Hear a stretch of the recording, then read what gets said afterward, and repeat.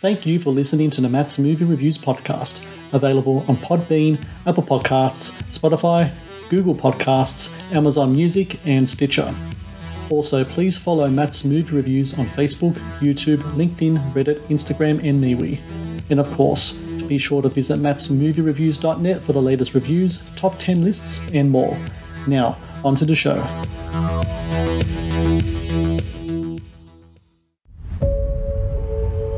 All of us were young and all of us were just loving this adventure. It was the nearest thing to being a pirate.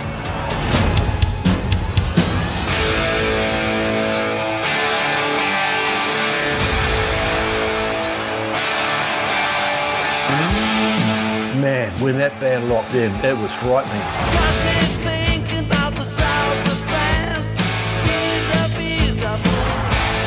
Sweat dripping from the roof, like I'd walked into some weird cult.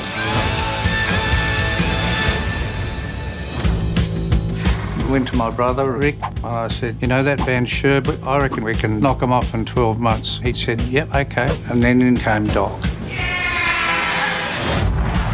Suddenly we had a song of that magic. We go from town to town 7 nights a week. Then Rick wrote Take a Long Line. We played with Meatloaf, David Bowie, AC/DC.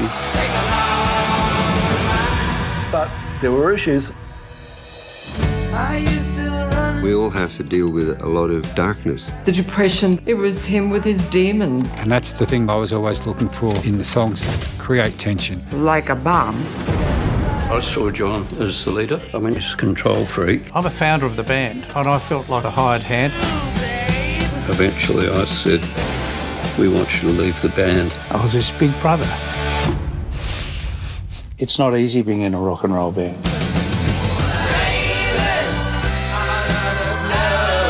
It was theatre and it was complex. The Angels were just incandescent.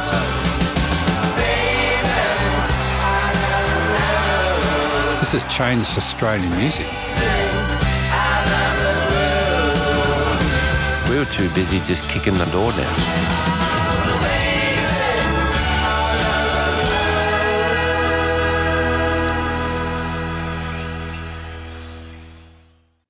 Hello and welcome to the Matt's Movie Reviews podcast. I am your host, Matthew Perkovich, and this is episode number 480. Releasing December 1 in cinemas across Australia is The Angels Kicking Down the Door, a documentary that explores the success and drama behind legendary Australian rock band The Angels, an intimate and engrossing delve into the highs, the lows, and the fractured relationships that were part and parcel of one of the greatest Aussie rock bands to grace the stage. The Angels Kicking Down the Door also marks the feature film debut of director Madeleine Perry, who I'm glad to say joins me now on the podcast. Madeleine, how are you today? I'm so well and excited to be here. Thank you, Matt. I'm excited for you to be here as well. I mean, The Angels is a band that I really grew up listening to. I'm an 80s kid. My older brother was a bit of a hard rock head, so that's kind of like almost like a part of the Aussie soundtrack to my upbringing. It's interesting, though, like a couple of years ago, you were approached to, with an idea to make a documentary on the band. They're a band from Adelaide. You're from Adelaide as well. Did you know much of the band beforehand? Is their music, the band themselves really ensconced in Adelaide culture, or is it something that it's been a while since they've been really present and not much is known of them these days? I feel like through this journey, I've discovered there's there's a line in the sand, and on one side are people who know the Angels were the biggest band in Australia for a period and see them as the rock legends that they are. And on the other side are people who know their songs because their songs are kind of part of the fabric of Australian life, but don't know who sang those songs and don't know anything about the band.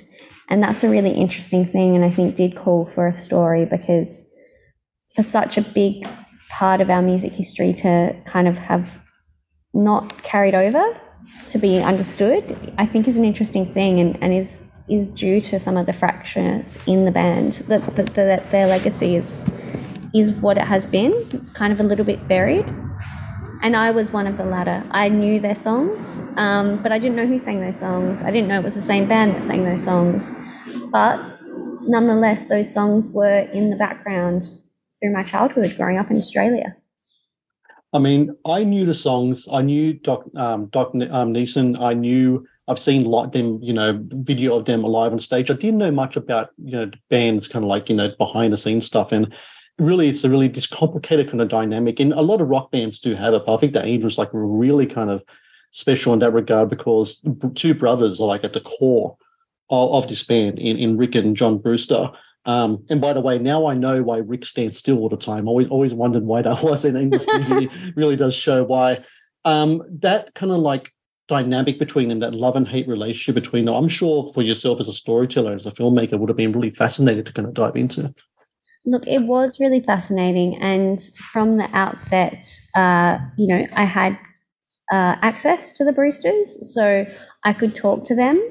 And their story is universal because we all have, siblings or a lack of siblings, but we all know what it is to experience family and how complex those relationships can be. So that was really relatable.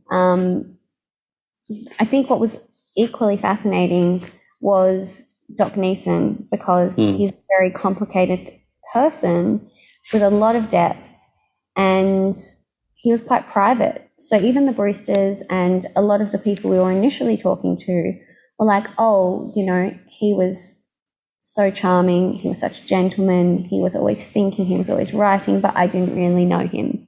He had his friends, he had his family, and it was quite private to the band.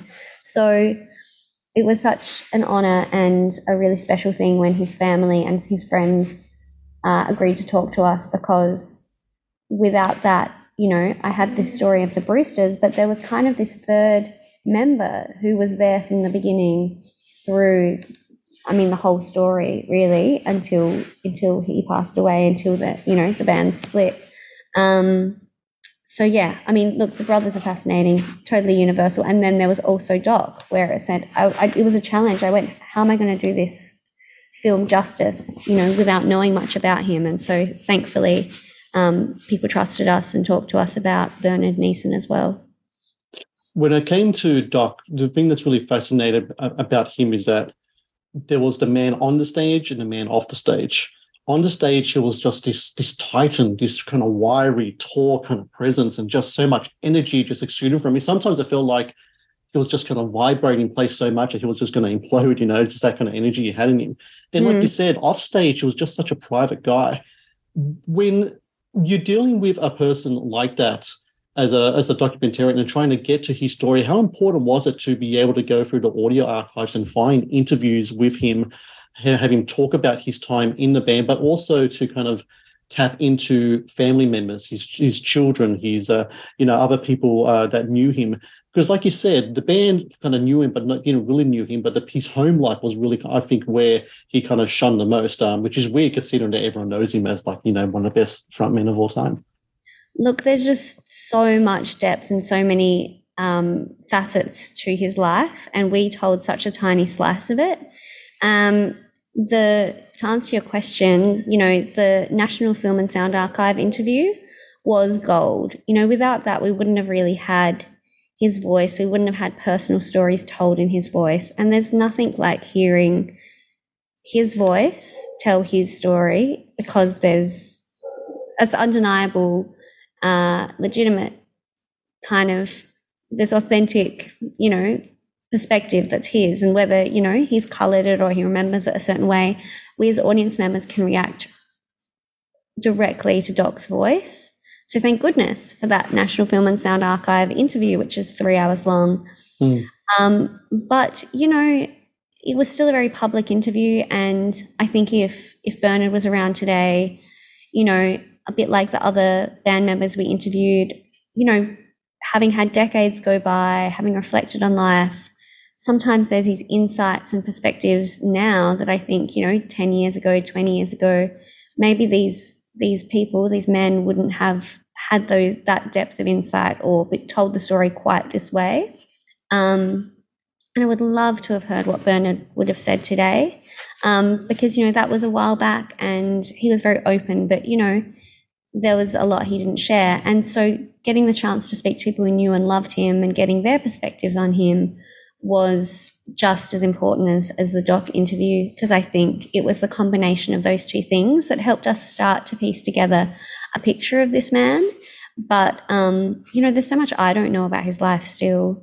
And, he spent so much time on the road, not with his family, and a lot would have happened there, so much time with the band. Bands spend so much time with each other, and yet, so they kind of know each other so well, but then I think don't even know each other. My partner is a touring musician, and I know how much time he spent with some of these band members, but do they really know each other? It's a very unique workplace environment, and I'm rambling, but I do think that there could be a whole film about Bernard Neeson, because he's just a very complex character. Yeah. The Matt's Movie Reviews podcast is brought to you by TeePublic. TeePublic is the world's largest marketplace for independent creators to sell their work on the highest quality merchandise. With over 1.2 million designs, TeePublic is sure to have something you love. The Matt's Movie Reviews podcast is brought to you by Amazon. The world's leading online store, Amazon is your first stop to buy a wide range of products at competitive prices with fast delivery times. Amazon is also a world-class entertainment hub that includes Prime Video, Audible, Twitch, Amazon Music, and more. Sign up with Amazon today and experience the best in online shopping and entertainment. Please support Matt's Movie Reviews on Patreon. Get access to exclusive content, request movie reviews and top 10 lists, and help support my work. Please click on the Patreon link in the description below. When I was younger, my dream was to be a rock star. I really wanted to, write my own songs, be in a band and such, and it never came to fruition. And the more that I watched the kind of like these rock documentaries, the kind of happier I am with how kind of life kind of started out for me, because there is a quote in your movie, I forgot who said it, but it's they said that being in a band is the worst business relationship you can have, because there's ego, there's lack. Some people might be creative, others might be stifled in their how they can be creative. Some people write, other people don't. Just one person's a drummer and they get nothing. There's so many dynamics going on. When watching like how these guys kind of work with each other in a business sense, I'd imagine that, a lot of people might have the same kind of feelings as me, is that maybe I just dodged a bullet and didn't actually go through with my rock and roll dreams. I'm so glad to hear you say that, because, I was aspiring with the team, with the editor, who was incredible, Emma McGavisk, and Liam and the producer. I wanted to make a film that was the producer, Peter Liam, the animator, but I was inspired to create a layered documentary. It's a music documentary. We want to celebrate the music, the band, but then it's about these particular people is a second layer, and then the third is in this situation. What is it to be in a band? And so hearing you reflect on that is very exciting for me. But I don't want to talk everyone out of being in bands. But it is. I think we hear this story over and over again, and I think any creative endeavor. I'm a filmmaker.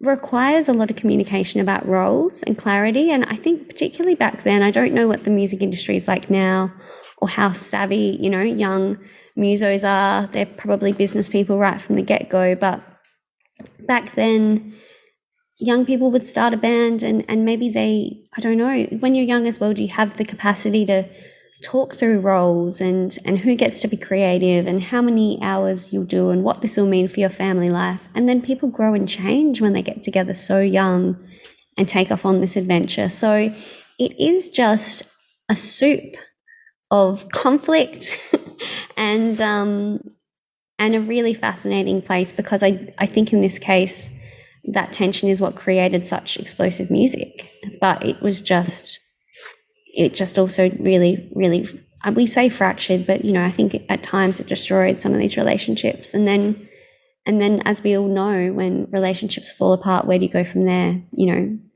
you rebuild them? Do you let go? Do you, how do we deal with that kind of stuff? So yeah, it's exciting for me that you've reflected on that.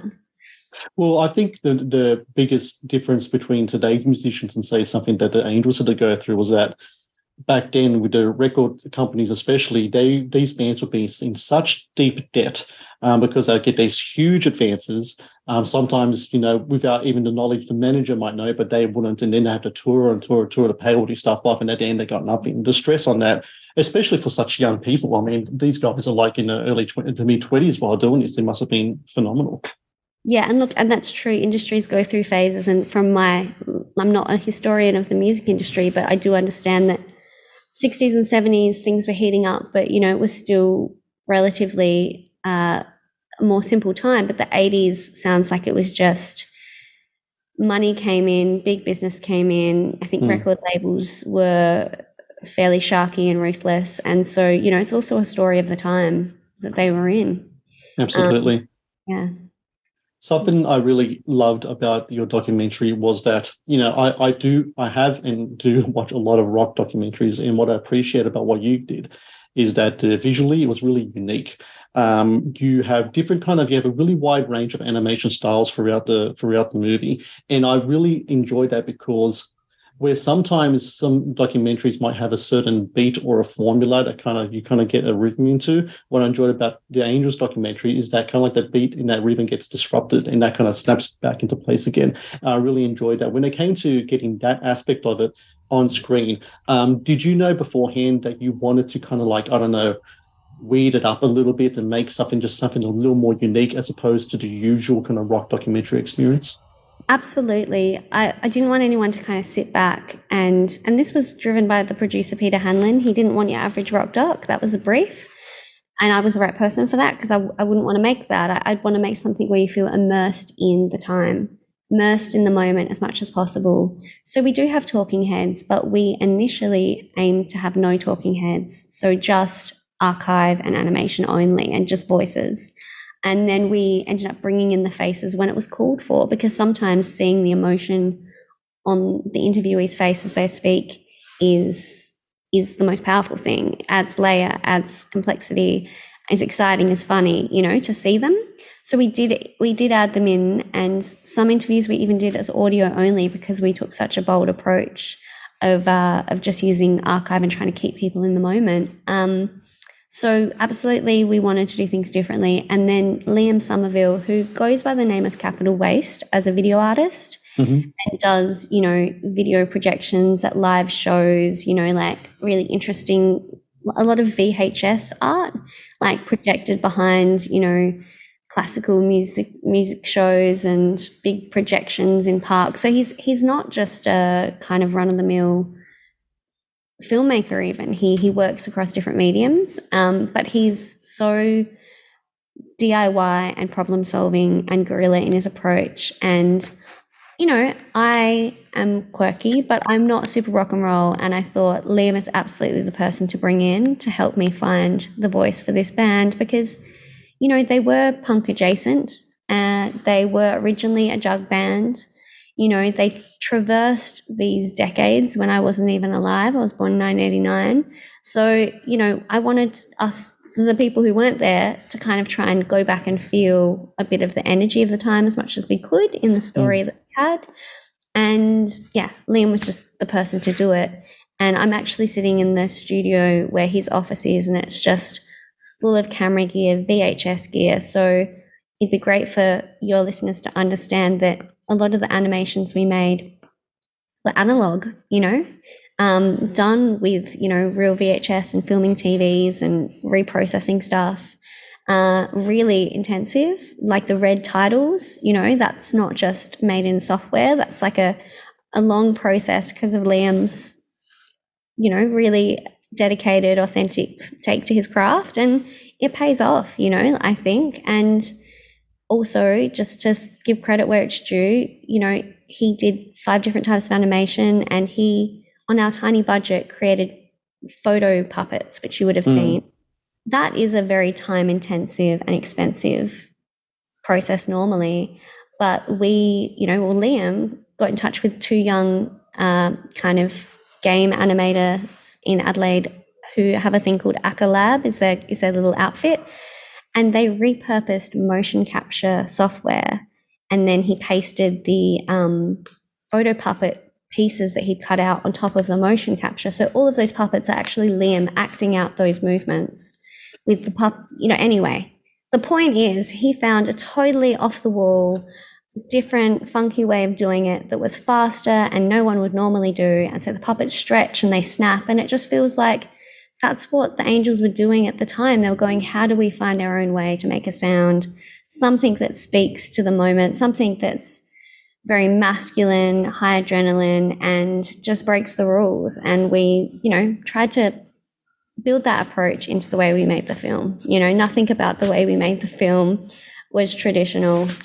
Because he did the animation like that, the editor had thousands, I'm using hyperbole, but a huge edit program that kept crashing the computer. But we were just making it work. We were going, what does this story need? Let's give it what it needs. Let's not follow some rule of the way it's supposed to be made. And it is much appreciated coming from someone who's watching a lot of these rock docs over the years, really is. Final question. So I started off asking you about, what your experience with the Angels was before, and it's kind of like it was something in the ether, but nothing, you kind of knew the songs, but you didn't know the people behind the songs. Now that you've had a couple of years on this project, the film's coming out, what's your, what's it like being approaching Angels music now? Now, when next time you hear that music on the radio or in a shopping center or what have you, what's going to run through your mind when you think of the Angels? Is it about the guys behind the band? Is it about the music? What is it that really is going to first thing that's going to pop into your head? I think first up, it rocks. Like, I really love it. And I'm glad I wasn't a super fan before I started, because I think it would be difficult to make a doco about someone you really love, because you do have to listen to their music a lot. And because I wasn't super familiar, I got to discover the Angels over this, 1-2 year process. So I love it. So when I first hear it, I know it, and it's familiar, and it's great music. So that's fun. But, it's been a couple months since we finished the edit, and I've had a little bit of space from it now. So I think it's going to be interesting. My relationship will change over time. It was a lot of work. It's a lot of work to make a film. So occasionally when I'll hear a song, I'll go, oh my God, that was a lot of work. But I think as time goes by, I'll just be able to continue enjoying the music, because it's really great. And yeah, there's so many relationships, so many people, and they do pop into my head when I hear the songs, but not one thing, because there's just so much we had to leave on the cutting room floor. And there's members of the band who aren't even in the story, because we focused on that kind of first 10 years, and there's been members since. And, it is a fascinating story, touched so many people's lives. And look, for a brief moment, I thought a rock documentary might be a bit lighter than the kinds of things I've made before, which have dealt with really intense topics. But it's not, because it's people's lives. It's their hopes, it's their dreams, it's their families, it's their youth. It's a big story. So all of that does come back to me.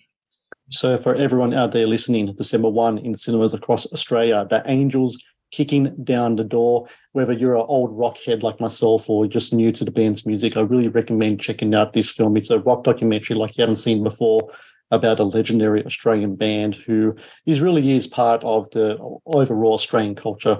And it's really such a great work here. And I really enjoyed talking to you, Madeline. Congratulations with the movie. And hopefully we get to talk again in the future. It's been a pleasure. An absolute pleasure. Thank you so much, Matt.